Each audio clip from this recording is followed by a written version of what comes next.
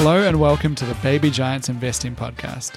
Join us as we chat about the weird and wild world of small cap investing, all while searching for the precious few fast-growing businesses that have a shot at becoming industry giants. This podcast is for entertainment purposes only and should not be relied upon as the basis for investment decisions. Podcast guests and their clients may maintain positions in the securities discussed in this podcast. All right, we'll kick it off. We've got Andrew back. We've got Claude back. Andrew, you're all recovered from your battle with one of our recurring enemies on the show, COVID. Feeling all right? I am. Yeah, I am. Very good. Yep, all good. All good. It was my first go round. It was lots of fun. Highly recommend it. Oh, this is the first time you've had it? Yeah, I dodged it for like congrats. 3.5 years. Yeah. And, I have no idea how you did that with 2 children. Well, they had it. Hadn't you tested positive before, but just didn't have any symptoms? Or No. There you go. Although I did start to believe that I was special and immune. Yeah. And it was that pride before fall moment. It was you that, were like, licking a lot of complacency. doorknobs. I remember that. Yeah, bring it on. I'm invincible. Uh-huh. Yeah, no, but I'm all better. Invincible. Yeah. All better. Cool. Very good. All right, let's kick off with some good news. This one I got is quite market related, I think. Diamond prices are in free fall in one key corner of the market. De Beers has been forced to aggressively slash diamond prices because everyone, or a large enough number of people, Americans are choosing engagement rings made from lab-grown stones instead. So we can now grow a stone in a lab, and people are choosing that. So the synthetic diamond industry has paid special attention to this category where consumers are especially price sensitive. Yeah, I just think this is kind of cool. Rationality kind of like a cool thing of human prevails. progress plus, I was always one of those things that's like, what the hell is wrong with people, right? Like it is sort of, because I know synthetic lab grown doesn't have the same the appeal as getting a 8-year-old to like dig in horrible, dangerous conditions in Africa and for whatever reason. But basic chemistry, physics will say that they are chemically identical, right? It's just an arrangement of carbon atoms. So it's just sort of like, and in fact, as I understand it, the lab grown ones are actually better. It's a more pure crystal. So if you want, the best, most pristine crystalline structure, lab grown is the way to go. And yet for ages, people they poo-pooed it. So I actually see this as I'm encouraged that there's some rationality out there where people will go, yeah, I will take the superior, cheaper product without the human misery. Thank you very much. And you know what, De Beers, too bad, so sad. You had a good run, and there is a whole pod we could do on De Beers, by the way. Yeah. And I'm sure a lot of people know the story, but yeah, they're not good guys. They're not good guys. And some of the marketing they did, right? That idea of like you should spend a few months' salary, like they just implanted that idea in the collective, unconscious or whatever, and it's just like completely made up. Like there's no reason that you should spend like X number of months' salary on a ring, but it's just like, yeah, you should do this. And it worked. It worked, right? And then the other thing is as well is that diamonds were never the tradition. There was never. It's a recent tradition in the span of human history. It's not something that goes back like hundreds and hundreds of years. It was like the early 20th century that they decided that diamonds are forever. In fact, that was their marketing shtick, right? It's like kind of like Coke creating Santa Claus, right? They just created this whole thing that no, engagement is diamonds. And that's what you've got to do, and you've got to spend this much of your salary, and we did. Just to touch on that, I don't know if this is a thing in Gen X, but around 2014, if you look on Google Trends, there's a clear increase and uptick, basically sustained uptick, I might add, in Google searches for sapphire engagement ring. Nice. And I've noticed with now that, my increasing number of my friends are getting engaged, although I have to say like the number of people in millennials, and this is like proven, the order of like get engaged, get a house together, have children has been completely disrupted. It's not as common as it used to be. People do things in different order, myself included. The one thing I've really noticed is I thought that I was going to be like, really, really unique and outlier getting a sapphire engagement ring for Chloe. But yeah, it's become like, I've noticed a lot of other people have sapphire engagement rings. You set a trend. No, it's like, I realized it's just like how I named my kids really popular names. It's like, you think you're like, oh yeah, I've come up with this my own way. And it's like, oh wait, all my friends are calling their kids the same names as me? Gosh, I guess I'm not that unique. Yeah, it's funny actually, Claude, on that topic. We came up with like a list of names just from thinking of names, and it's like a very large number in the top 10 names popular at the moment. It's like really weird. I don't know what it is. Yeah. Maybe there's like we're all influenced by the same thing, or there's something going on. But yeah, it's Well, I guess a story for another day, but the overlap between me, Matt, and another mutual friend of ours, between our children, they're pretty much all just the same thing. Like, yet to have a unique name within the friendship group kind of situation. Yeah, that's funny. Anyhow, the point is that I do actually think sapphire, or even just moving away from diamonds as an engagement ring, has been a thing. Like, I think it kind of got into the popular consciousness at some point that the diamonds weren't always, the most ethical stone to be collecting. And they're actually, sapphires come in many different shapes and forms. Like, obviously the classic, most well-known one are the Ceylon sapphires, but they're all different kinds of sapphires. They're almost as hard as diamonds. And yeah, you can get something pretty unique and custom with sapphires as well. Very good. All right. With some good news out of the way, do you want to cover, what was the stock you wanted to chat about today, Andrew? Is that Beam? Oh, look, I thought we'd chat a bit about Beam, only because I just spoke to Michael Kapoki, the CEO recently, and Dean Slee, the CFO. It's not a company I'd looked at closely before. If you're not familiar with it, the ticker's BCC. They do satellite communications. They do equipment and services. So it's a company that actually goes all the way back to 2002. Some older investors might remember a company called WorldReach. It was a subsidiary of that. They started doing this satellite work for the Iridium satellite network. Anyway, long story short, they were the subsidiary that became the main revenue earner, and they sort of rebranded, sold up everything, and just focused on that. They did that in 2018, so 5 years is that specific unit. So, since then they've gone from 11 million in revenues. They just reported $40 million in revenue. They are profitable. They are seemingly well funded. And the PE is 8. And the interesting thing is that they just delivered 60-something% revenue growth and basically said, yeah, we'll do something similar again this year. You also see that sort of there is, since 2018, you've seen that widening jaws between operating revenue and OPEX. So they're getting a bit of operating leverage there. So it's kind of like, what's the deal? I actually put it to them, like, what gives? What is it? And they're a little bit sort of, I don't really know. I feel as though they probably did know. They're never going to tell you. Yeah. Why should we not like you? But yeah. I mean, I think we love to, as investors, go, oh, the market's always dumb. And it's like, well, it is, often does dumb things, but not always. And I think it's a really good place to start to assume the market's right.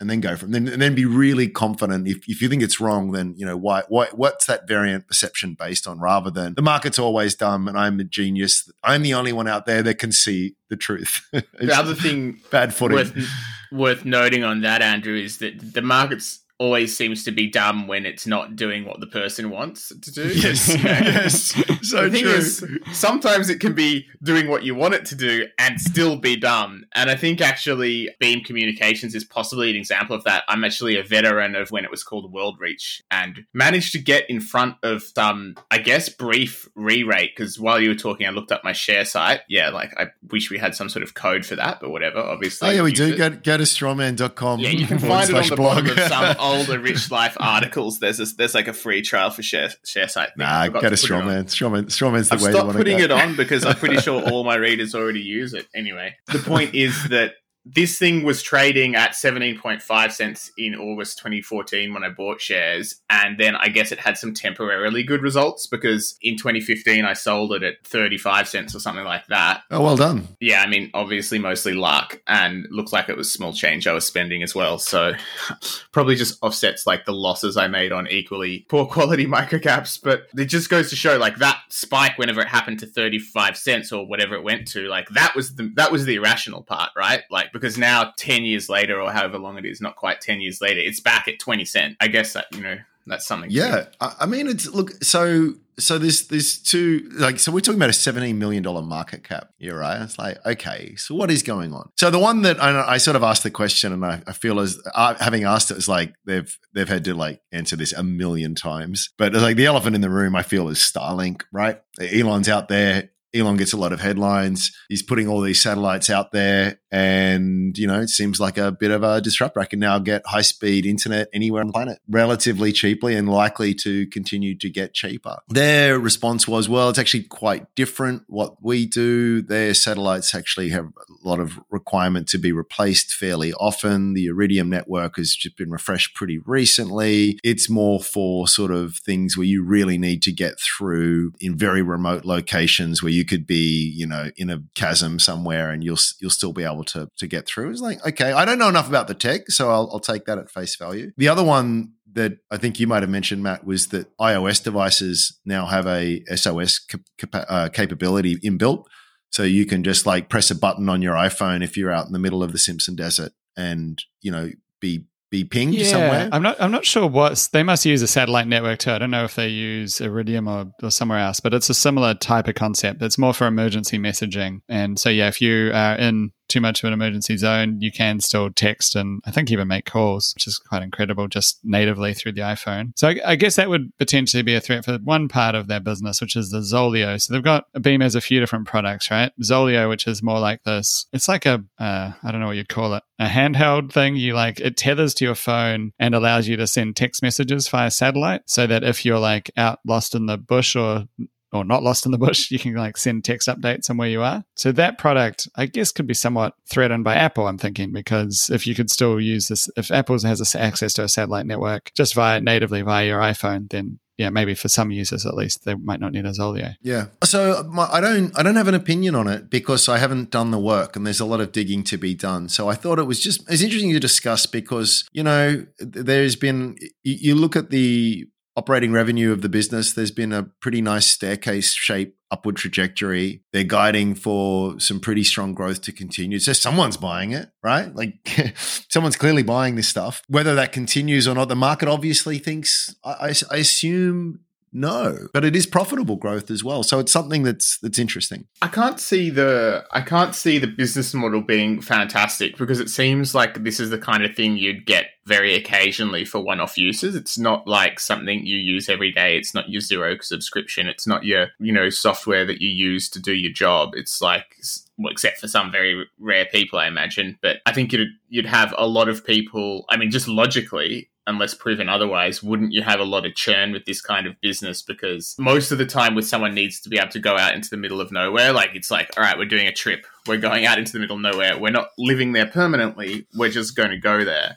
So you need it for a certain amount of time, a month or two, and then you might not need it again for 10 years or ever, not one more time in your life. So I wonder what is the number of natural users that would be continuing users for this? Like, even stuff like, say, someone who, works for Meta and they driving around to different sites, would they want something like this? Or is it just like, nah, man, I'm out of mobile phone reception for like 8 hours. I'm going to drive back. There'll be other people at the site. I'm fine, basically. How often do you really need to be like independently able to contact society? Like the main use case that I can think of is you're on an adventure that's like you've decided to go on an adventure, not like a continuing need. Yeah, I don't know. There will be the oil rig workers, the remote mine sites. There'll be those kinds of operations. But surely those guys have something else sorted out, though. Do you know what I mean? Like it's not left to these individual devices. Wouldn't it be more like, okay, you've got a mine site, we've hooked the mine site up to satellite internet, so your mine site's like your mothership where you can connect? This is part of the due diligence that needs to be done. All good questions. They do point out in their deck, the enthusiasts, the mountaineers, the yachtsmen, the kind of people who do it on a regular basis. Yacht people, that makes sense, right? That's when you need this. Yeah. So look, here's the thing. There's clearly a market for it. The question is, what are the alternatives that are out there and how big is that market and how is that market growing and how are they positioned for it? So I guess any company can talk a good talk, but there is something that to date, at least when you look at the business, they have delivered, right? Like they are growing. And at the same time that they're growing, the market's is less and less enthusiastic. So there is a disconnect there. So there's two possibilities to just point out the blindingly obvious. The market's right and that things have been good, but they won't stay good. Or there's an opportunity here. And, I wrote a piece recently that, all good opportunities you need hairs on it, right? We might talk about Resmed in a moment. You have to, when everyone agrees that everything is fantastic, you don't get the bargain, right? So let me be clear. I am not saying this is definitely a buy. I don't know. I haven't done the work, but I am saying that these are the kinds of setups that you kind of need. If you sort of look at something and go, oh, there's a couple things that I'm not quite comfortable with, that's fine, but you're just not going to get the bargain. Yeah, I mean, I feel like I've probably been a bit overly harsh without backing it up with numbers. My skepticism doesn't so much arise necessarily because of market reasons. It's just for this kind of little company, I do recommend people look at the cash flow as well as, and that there can be sometimes very valid reasons why cash flow might not match up with profit. But essentially, correct me if I'm wrong, if you've got in a sustaining basis, cash flow is lower than profit, then your profits are being, kept sent into some other vehicle other than cash. And in this case, it seems to be payments for capitalized development costs. So when I see that number being at 3.3 million for a $17 million company, like for reference, the ratio of that expenditure to this company's profit is wildly high compared to what you'd think of as a best-in-class software company. Yeah, I don't know. Color me a little bit skeptical. It's strongly free cash flow negative in the last year, and 5 million cash in the bank. Be interesting to see what does happen, but until proven otherwise, my base case with this is it's just a capital raising situation. It's going to need to raise more capital. So you've got to model for some kind of dilution down the track, I would argue. I asked Dean for some closing thoughts, and the thing he was very keen to emphasize was how the strength of their balance sheet and how well funded they are. So again, take it for what it's worth. We'll leave this to it. We'll move on, but leave this to our listeners. Like, here you go, something that to do your homework on. Yeah, very good. There's a funny story that reminded me of. It's like you get these PR maxing leaders. This is not Beam, by the way, a different company, but it's like sometimes you'll find that if a CEO goes out there and tells you, how great our company culture is, and then you just go to the Glassdoor and it's like scathing, like, management's the psychopaths, like, don't know why anyone's leaving good reviews, but they obviously haven't worked in the Australian office or whatever it is. And it's just like, yeah, things that make you go, I think sometimes PR maxers will go out on the front foot with, to try and boast about the area that is least strong because, for a company that has 5 million in cash, look, these guys spending 3.3 million just on capitalized development costs. So I wouldn't say they have the strongest balance sheet. And we've mentioned before, I have met with a company during their capital raising who tell me they don't need to raise capital, which I might have talked about before. Which can be that old chestnut. It's like, remember years ago, Nearmap was like, we're not raising capital, and then like 2 days later they did.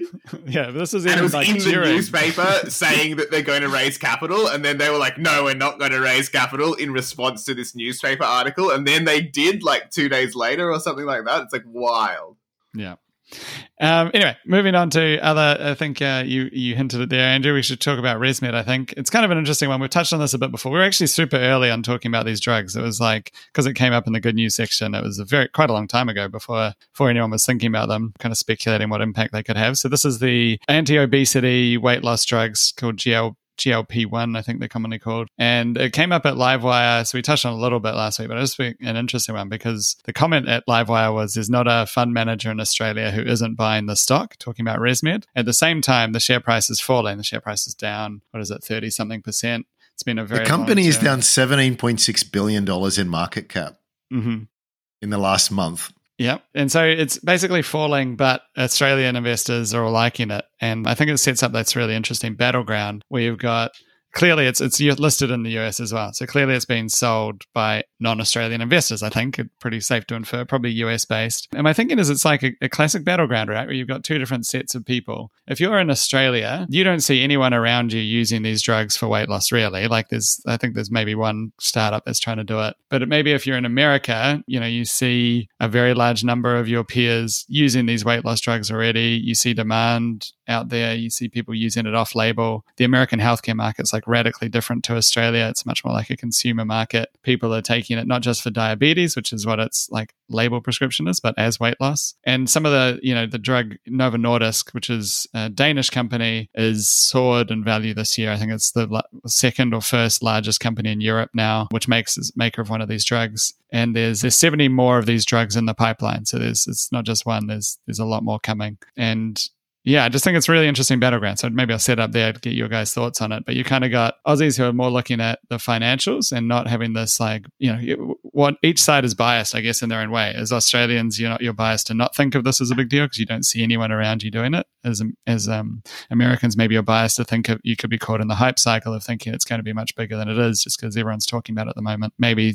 because of side effects, it'll start to wear off. And you've got a real life example here with Resmed, which if it's all hype, you could buy it at a discount to the price it's normally trading. I think I got that estimate wrong in market cap, actually. I just took the 1471 million shares outstanding, but I'm pretty sure CommSec's given me some dud figures there. So either way, it's come down from close to $35 to $22. That's a lot for a multi-billion-dollar company. I think you had really good thoughts, Matt. Like there's this real idea that potentially people who are exposed to different information from what we are have got a better idea potentially than what's going on in Australia.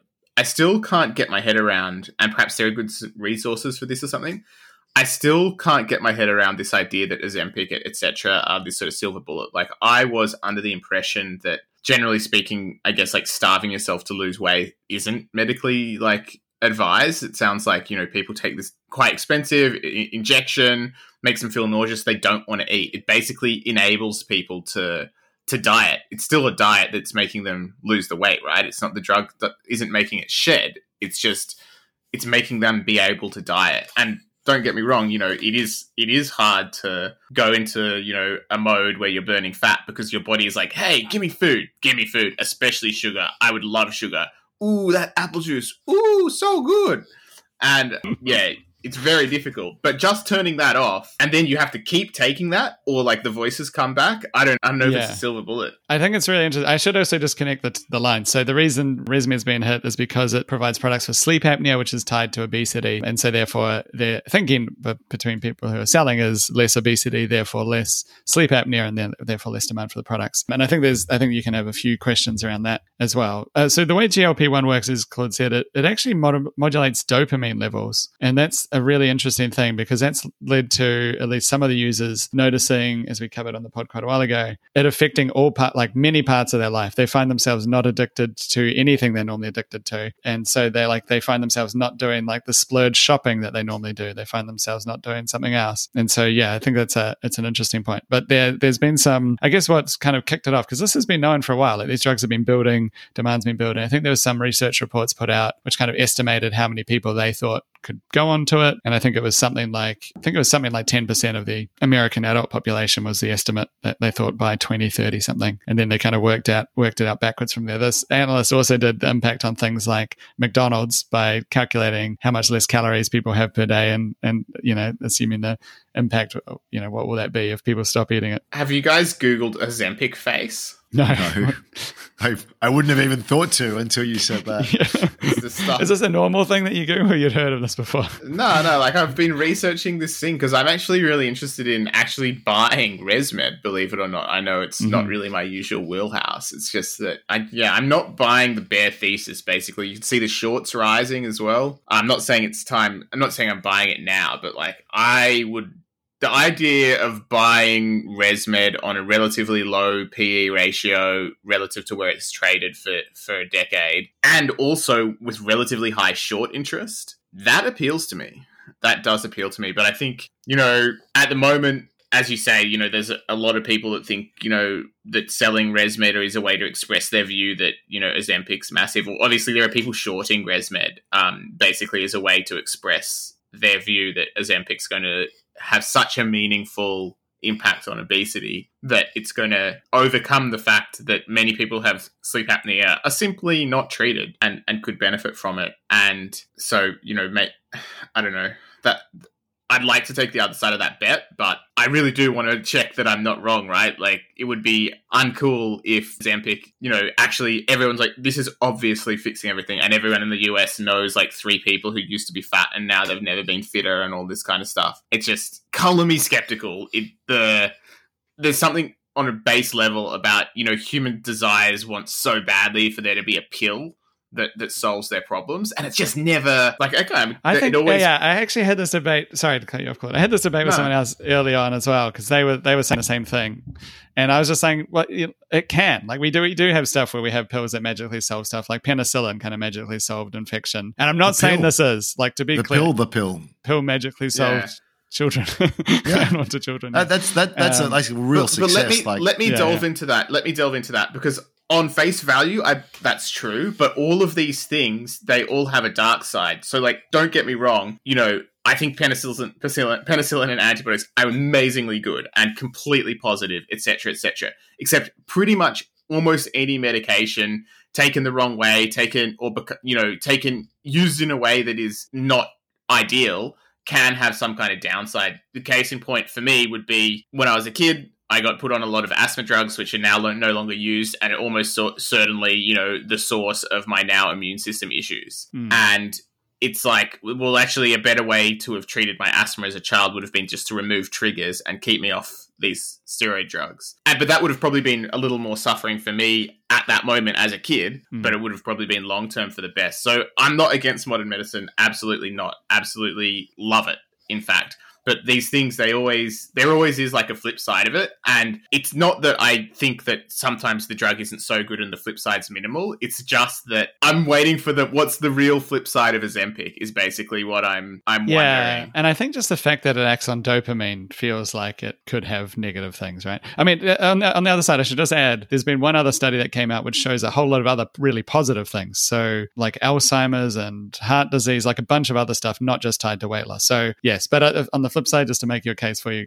a bit more, Claude, I think the fact it acts on dopamine just feels odd. If you think of having something interfere with your dopamine's our reward hormone. It's how we modulate a lot of activity. All the good stuff in life happens with dopamine. So yeah, I think it gives me some pause for thought. I certainly wouldn't be keen to jump onto them. I'd be going the exercise route. But I think a lot of people don't choose that. I don't know. There's particularly if you look at America, there's a lot, the obesity. So just some stats on this, I think, is also interesting to keep in mind. I think, I can't remember if we covered this on the pod already, but the percentage of obese people in America is 42% are obese. That's more than overweight. So 30% are overweight, 42% obese, only 28% in a normal weight range, which is kind of shocking. Like, you'd kind of think of obesity as a more extreme version, not like be smaller than overweight, but I guess it covers a broader range because overweight's only a certain band before you become obese. So it's a huge number of people. And I guess, if you look at how long some medications can be prescribed in the US, even if they have side effects, there's whole industries. If you whenever you visit the US, there's like ads for so many drugs on normal TV, and then some like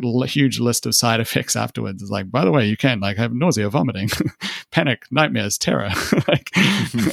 But these are all still taken. So I guess that's my only other kind of caveat looking at it from Australian perspective, is that even drugs with side effects can have a lot of uses. Yeah.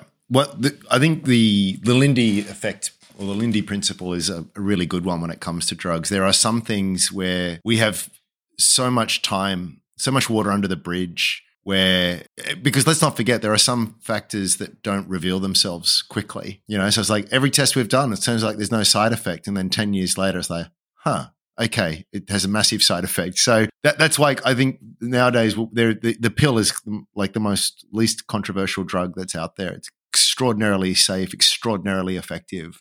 It's a really great example of that. So I feel as though there's nothing wrong with having some optimism here and being encouraged by it, but it is way too early for either the pro or the con side of the argument to be able to say anything sort of definitive. Yeah, I was very much on the side of this is overdone. The fact that you tell me that every Aussie fund manager is buying it has now made me pause. Yeah, I'm like, it's not time yet. It's not time yet. Okay. You need to have a think piece in Livewire about how we avoided Resmed, and then it's the bottom. Yeah, it is a weird situation, right? Because it's like such a well-known Australian company, everyone's buying it, and the share price is falling. I just think that it sets it up. Yeah, as you say, like hearing everyone buying it kind of puts you off a bit, right? Like that's the thing. Yeah. For sure. I will wait until the guy that's boasting about having sold it. Then exactly. I mean, it does prove the point I was making, though, right? You have to have hairs to get a bargain, right? That is the setup here, and so by the time that this argument is resolved, the bargain will either be proved not to have been a bargain or it'll be gone. So there you go. Yeah, very good. Just one last thing. I just something you flashed reminded me on YouTube. For some reason, I got in my feed this video, maybe because I was researching this stuff, called Oxycontin Patients Then and Now. And it shows you patients from like 1998 who are like super happy about being on Oxycontin, the pain relief, and then follow up with them what happens. So it's like the people from the commercials that Americans would have watched, and not very good. So yeah, making your point for you. You've got to be careful with these things. I think surely it's not going to be bad as Oxycontin though. I mean, surely like you can't get worse than literally rolling out heroin. Yeah. I was just going to make the point. There's a very perverse incentive structure with a very capitalistic based medical system. Like you don't want people to be healthy, right? Like I want you to come back. I want you to keep taking these drugs. Like that is how I make money. And that sounds really conspiratorial, but I don't know if it's a million miles away from the truth, to be honest. This is what gets me, right? Okay, say you're, slightly obese 30-year-old. Or not slightly. Say you're an obese 30-year-old. You're like, this, fatness is making me not be able to find a partner and et cetera, et cetera. If you take Ozempic, you can probably essentially develop an eating disorder. I don't know why. It's not an eating disorder, Claire. I don't think it's that extreme because it's just it just stops you overeating. So it's like people lose. It takes like a year to lose 20%. So I don't think it's not like you're vomiting every day or something. I wouldn't go that far. Okay, you have to eat less to lose weight, right? Like I think it depends on how you define eating disorder. And I'm no doctor, so perhaps you're right. I'll concede the point. But you basically are able to diet very quickly. And some of the stuff that I've heard anecdotally is people can really shed the pounds pretty fast on it. So like you shed it down really fast. You now have Ozempic face. You have to keep on taking Ozempic just to maintain this. And now it's somehow curtailed your parts of your personality that I guess have to do with dopamine seeking. Like I wonder, is that scenario actually going to be better for you to find a partner and settle down happily? Or is it worse? And if you do find a partner in that state, settle down happily when you're skinny and on Ozempic, like, does that mean you really truly, like, you definitely have to keep on taking Ozempic forever? Because if you go back to the person you were, more at the mercy of your dopamine urges, you like have a massive behavior change basically, and as well as your body changing. So if you're going to rely on this drug and then build your life around who you are when you're taking the drug, that sounds very close to a drug of dependence to me. Yeah. Oh, it is a dependent. You do rebound when you come off it unless you make other changes. That is a common thing. Basically, you do regain the weight because you stop having this inhibition to your dopamine. And just to bring a bit of science into it as well, it's not, I think it is an oversimplification to say you eat too much. It's very much what you eat. I mean, I challenge you, eat as much fruit and vegetables as you want and try to see how difficult it is to become obese, right? You force feed yourself on that. Why is America so different? Because they have the highest concentration of high fructose corn syrups and sugars and these things. That is the problem to my way of thinking. People who have like sensible diets who don't eat things that are made in a factory with all of these additives and what I guess the point I'm rounding up to here is that what's interesting and what's increasingly being found is there is not just weight implications here, but there are mood implications. There are endocrine implications with your endocrine system, your hormones and stuff as well. It's just really not great to be pumping yourself full of a bunch of these kinds of chemicals beyond the weight consideration. Just last comment for any American listeners. Australians are pretty obese too, so it's kind of a universal problem. I think 31% are obese, 35% are overweight of Australians. So that means around 33% are not overweight or obese. So 67% are overweight or obese. Eat an apple and go for a walk, people. That's what happens when you ban cigarettes. Oh, gosh. Yeah, here we go. Bring back ciggies. I don't know how that happened. I'm joking.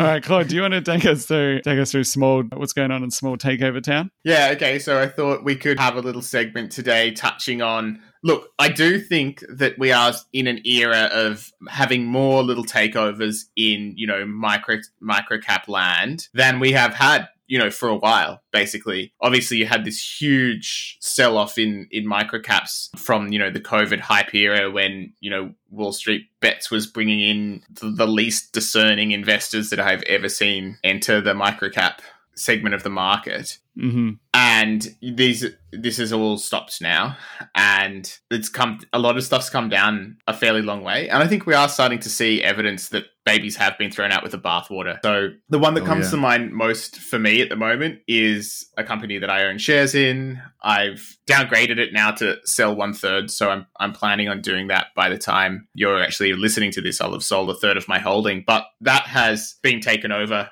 Or it's not been taken over. It's received a takeover offer from Atura, another listed IT services company, essentially. This is not the only takeover in this industry that we've seen in the last 6 months or whatever. We had Atura and I think it was Brennan IT get into a bit of a bidding war over MOQ, which was another IT services company, which I didn't follow very well. I don't know if either of you guys did look at that one a lot. And then you had Tesserent also, which is I would just say it's IT services with a specialty in cybersecurity, and that got taken over by, I'm not sure how you say it, Thies or whatever it is. Thales, the French was it Thales? defense giant. Yeah. I forgot that name. Sorry, but yeah. So I think we've seen a few in that segment. I think there's some going on outside that. We had an offer for a large chunk of that company that sells Clorox and that kind of stuff.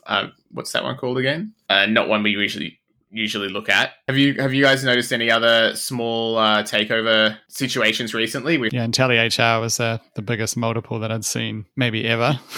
Yeah, the that's premium, right. and that was just like absurd. And that was the best situation where you get into a bidding war, wasn't it? Yeah, it was. Yeah, and I mean, it got back to prices that had been before, so it's not like it had been really beaten up before that. People were just waiting for it to have to raise capital. So it's not like shareholders who had been in there for a while did amazingly out of that bidding war, but still recovered a lot of ground well above where it had last raised capital, I guess. Yeah, I think that's what that's what you want, right? You want a bidding war if you're the vendor, if you own shares, if you want it to sell. I mean, ideally, a lot of the case, as we've said before, we often don't want our companies to sell because we're often looking for significant multi-baggers. We're not trying to close a one-time valuation gap. We want something that can compound for not be a microcap, right? We want a mid and large cap and we want to own it when it's a microcap. So for those cases, it's almost always a bad thing if they sell before that happens. But I think if you're going to have a sale go through, you definitely want a bidding war, and anything they can do to get that going, I think is important. It was Pental I was thinking of before, by the way.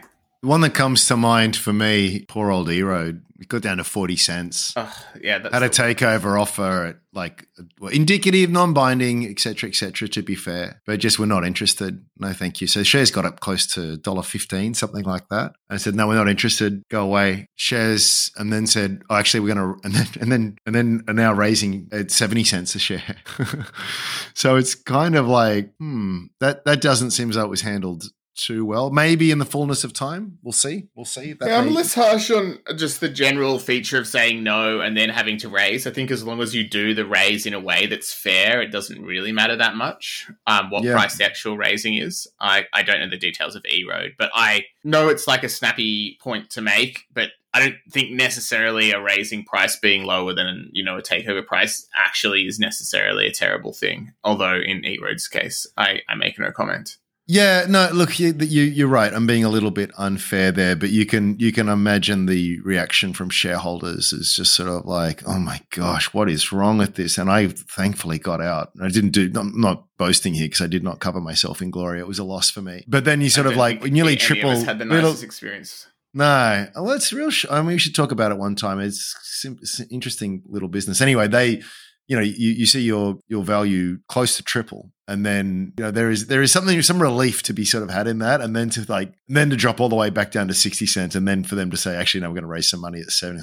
It's not great. Yeah. It's not a great experience. Yeah. And another one, we'll see if it works out, but Altium kind of rebuffed the interest for a takeover offer. So far, I think that's working in their favor. Yeah. So I think they're a bit above now where that was being rumored to be indicated to be. Didn't look great for a while though, did it? No, exactly. It's a period there. I think it really comes down to, is this company, if they are are going to become one of those future monsters, you want them to say no and do it. I just think that what you don't want is a board to just want to hang on to onto power and hang on to getting their happy board seats and running a loss-making company. That's not it is true. Whilst I don't always agree with a board pursuing a takeover, generally speaking, if they're trying to orchestrate an exit at a certain price for everyone, you can't really say that's particularly unfair. They're trying to say, look, we're all going to get out at hopefully a good price. So there is that for us on a bad play. Look, I think usually in most market conditions, thinking about takeovers as much of a possibility is a mistake. And I don't generally do it because I think then if you're looking for takeover targets, you're always gravitating towards beaten down stuff, which is not the best approach in my opinion. But when everything has been beaten down, I think there can be a nice alignment of thinking about takeover possibilities whilst also being able to find a valuation framework that works if the company sort of stays listed. And one would hope. Also, you're always in a much nicer position. So, for example, and this is actually where I wanted to segue this in as a more general discussion, is how do you guys think about managing a position that is now under takeover? There are obviously, the best situation to be in is where you actually would like to hold that company long term. You really love its prospects. You trust them to keep a steady ship. That's the best scenario. So let's put that aside. In the scenario where your preference is to just keep the company listed, you appreciate the takeover offer, you appreciate the interest that other people have in buying your shares, but you don't want to give up your shares. So you're quite happy to just hold on. If you get taken out, you get taken out. If you don't, then well, you got your wish. So let's put that aside. An example of that happened for me a while ago was PTB, that turbines repair company. I was like, I didn't even engage in the process because I was like, oh, damn, I thought this was going to be a great compounder. And it's like, you get out now, you get taken out now. But what about when you're actually like, okay, well, this was always a thesis that wasn't my favorite long-term thesis. I've now got this much higher share price. I kind of want to get out at this price. How do you guys think about managing that kind of scenario when you do want to be taken out? Yeah, I'll go first. It's like so many things, it comes back to valuation. Right. So what do I think the thing is worth? What does that takeover offer look like in comparison to that? Is it opportunistic and insulting and then get stuffed? Is it kind of like, yeah, pretty much what I thought? And it's the bird in the hand versus two in the bush kind of thing. It's like there is something to be said. Like, I think it's worth this. My basis for that is what I feel as though the company is likely to generate in cash flows over the coming years. But if I can get it all now, unless it's super high conviction as well becomes a bit of a consideration. Totally. And so there's that. The other thing I tend to do, and it doesn't always work out brilliantly, but I'm very much unless there is very strong reason to think that there will be a bidding war of some description, I generally take the money and run. I don't like the idea of waiting for the money to be distributed to me many months down the track because it's just dead. I tend to say, you know what, even if there's a slight discount to what I will eventually get, again, time value of money, I'll take it, right? And again, where that does blow up in your face is where they do get a higher offer and you go, oh gosh, I should have, would have, should have. You can't predict that. So generally speaking, once the takeover offer's there, but of course you do have scenarios where it goes away, right? It does, and absolutely. And I think it's only happened to me a handful of times, so there's not really a big data set to play with here. But I do think that's the way that I like to do it. And the other consideration here is there is a value on that takeover, but are we talking cash? Or am I going to get the script of some other business that I don't know and potentially don't like and might not even be listed on the ASX? Like, I don't want to hold something over there or even here that I necessarily don't like. So generally speaking, so just to summarize, if it looks as though it's a reasonable price relative to my valuation and there's not likely to be a takeover bid and I'll take the money and run. Yeah. I think for me, it's kind of probability weighting the different outcomes and kind of scenarios basically. Like say that the deal falls through, what price do I think the shares will go back to? What should they be going back to basically? And how do I how does that fit into my process? So if it's a company that I think is really takeover offers undervaluing it, and if it falls back, I'd be wanting to buy more. That's probably one I'd be much more inclined to just hold and kind of see if there's going to be another offer. Or if it's one where that, the takeover falls through and I think there's a reasonable probability of that, and then the price would fall dramatically, or at least if it didn't fall, I would want to sell it at this price. Then I kind of think that's an easier one. So BWX a few years ago was that for me.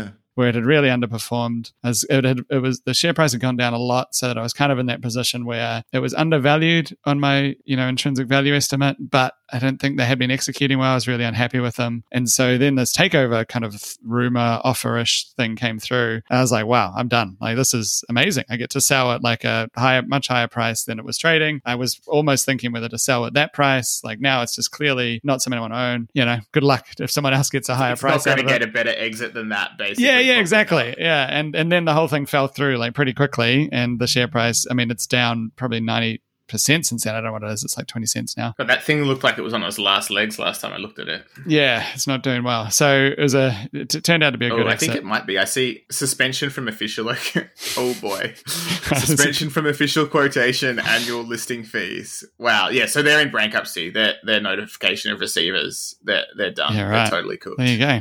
It's a zero. There you go. All right. Well, good sell.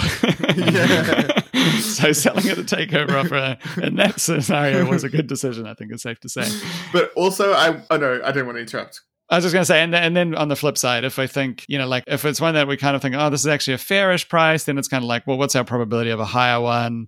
Trying to think that through. I think I don't do a lot of, I think it can be hard to do probability and scenario analysis in a lot of valuations, but I think because it's so binary around takeovers, I think you can do it a bit more and have some estimates on it. So I just wanted to mention a couple of, I guess, takeover fall through scenarios, because I talked about some live ones. But takeover fall throughs could also be an interesting place to look. Now, I guess one interpretation is that if the takeover falls through, it means there's some nasty skeletons in the closet. But another interpretation might be, I guess this thing's a little bit in play. One interesting one is Infomedia. I would be interested, I don't know if you guys have any off-the-cuff comments on knowing what you think of that as a quality of a business. It's never quite been there for me to be comfortable where I'll just necessarily want to sit it out. But it did have not one, but two people interested in taking it over last year. And then those offers fell through. And since then, I think it would be fair to say the results have improved, albeit off pretty dumpster fire situation. And on top of that, you have seen the odd spatterings of directors buying shares, which makes me think that, I don't know, maybe that they are at least forecasting a slightly better couple of years. The company gave both parties access to its data room and all sorts of stuff. I feel like they were, pretty happy with the takeover outcome. This is a company that feels like, to me, is maybe angling to be bought in the next couple of years, or at least trying sufficiently in order that it can fetch a nice price. So even though I'm not really sold on the long-term vision for that business, I'm not against it either, and it seems kind of interesting. Do you guys have any thoughts on Infomedia you want to share? Gosh, I haven't looked at it for ages. Been flat. Right? Pretty much the earnings per share have just been flat. Return on equity's steadily declining. Dividends haven't moved in 10 years. I think it's one where a lot of like value guys who are like, I get to own a SaaS company now. Like, I think that's that kind of thing. Like, it's like it attracts that thing. And yeah, it just hasn't. Unfortunately, I think it's been a bit of a trap, I guess, if you look over the last 10 years, right? Like, not a horrible trap, but just not getting the growth that people expect, and so just stagnating. So yeah, I think I have looked at it. I do think it still needs to figure out how to kick off its growth again. It's had a lot of change in management. So yeah, that's kind of my high level thoughts on. Can I just say, now that you mentioned SaaS, like that was such, do you remember, you go back 10 years-ish or so, like that, man, that was such a great setup. Do you remember, guys? We were actually, I think, I'll give our little pat on the back here. I think we did all pretty well out of that, because there was a real arbitrage, informational or understanding arbitrage to be had there, in terms of the market just didn't get the business model. That was amazing, man. And if you were quoting, Buffett doesn't invest in technology. Those were the days. Do you remember? Yeah, I love it. And like if the penny dropped for you, there was just sort of like, this is like that back in the days. Business model in history. Best business model in history, and no one don't want to own because it's technology, and no one wanted to own it, and so. Great. That was brilliant. The trouble is these days is a couple of things. One, every software is SaaS. Like, we just got to stop talking about it. Like, it's just, that's the model for software. If you've got software, it's on the cloud, right? Well, hold on. I think the dying opportunity here is companies that are transitioning successfully from license to subscription, because it has a short term, like it has a temporary depressing effect on its revenue. Second point, but yes, but I think what's different now is that everyone's got the memo. Everyone gets it, and so it's sort of like so back in the day when that was happening, it was sort of like, remember this was back in the pro days with you and Joe, Matt. You're talking about the better that Xero does, the more that they're going to lose in the short term, and like, you're just like, what are you talking about? That's crazy, $14. No, what am I talking about? $8 a share, right? For that damn got thing. down to around there. Yeah. And it was just sort of like, but now I think, I could be wrong, I think for the most part people get it. So it's kind of like, one, you're not being special because you're SaaS. And if you're not SaaS, what the hell? And if you are transitioning to SaaS, like, we get it. I think that's why you have to keep so open as an investor, right? You don't want to be the guy who's just like curmudgeonly and then just dismissing everything. You want to be open to it and evaluating it, not so open that, your brain falls out, but evaluating it for what it is. And that's how you see there's new business models coming all the time, right? There's new opportunities to find that next thing that everyone hates. 100%. Well, so that's why I think kind of now is an era when one can think about, I guess, is this cheap enough for me, but very cheap to a strategic buyer in small cap land? Because we have had a moment where, for once, we're not looking at ARR multiples anymore, or at least the market isn't, and instead it's asking about profit. So I think that that's something to look at. I guess maybe one last company to shout out, and another one in the fall through club, but it has perhaps interesting prospects as well, is Cogstate. Yeah, actually, just it triggers one other thought is if you're thinking probability of a bidding war, you want it to be strategic buyers that are making the acquisition, because then they're less price sensitive. You don't want it to be like private equity companies who are very price sensitive because they need to get their returns from the price. You want it to be people who are like, this is valuable to me, but because it adds so much more value to my existing business, I can leverage it in some way or solve some problem. The price, I can pay a much higher price and still be rational about Exactly. That's the idea. And then if they get irrational as well, it's even better. But great. Yeah. So Cogstate is one that we own, and I'd mentioned before, and they had, I guess, like potential for a takeover. It was never officially announced, and there's probably some leaks, I think, probably on the acquirer side, and I think that was more a strategic view. But you've kind of got it left now where it's kind of rebuilding. It's had this slow year. That's why the acquisition didn't go ahead, because they had this earnings headwind from some revenue being delayed. But I think they're now in a situation where they could be setting up for that. It's never a core part of my thesis to have a potential takeover, but I do think it's something to keep in mind. It's always interesting to think about that as like evaluation, realization potential in a couple of years' time if all this kind of comes together. Yeah, there's one kind of small company that's profitable, albeit no recurring revenue, and I just keep looking and I think, I wonder if this does have takeover value, but I wouldn't necessarily otherwise know a reason why it would ever get a higher PE ratio. So I guess the reason that I think that now's a little bit different is, I guess maybe what I'm arguing is, whereas usually my default position would be that low PE ratio is not a catalyst for a high PE ratio, right? Like, you can't just be like, this is on 5 times, should totally be on 8 times. Yeah, but what's going to make it on 8 times, You need someone to push it up to that. Yep. That could be a takeover thing. And we just happen to be seeing a few more of them lately. So that's why I mention it. I think one final comment on it. I think the other dynamic that's important for takeovers is the macro environment, or more specifically, just access to liquidity. The funding isn't as good as it was, back a year or two ago. And I think you need a lot more willingness. What's the word for it? We just need a lot more liquidity out there in a liquidity constrained environment. Not that they won't happen, especially when there's bargains in plain sight, but it will make it more difficult. Final thought, just building on what you said, Matt, but I actually think this is probably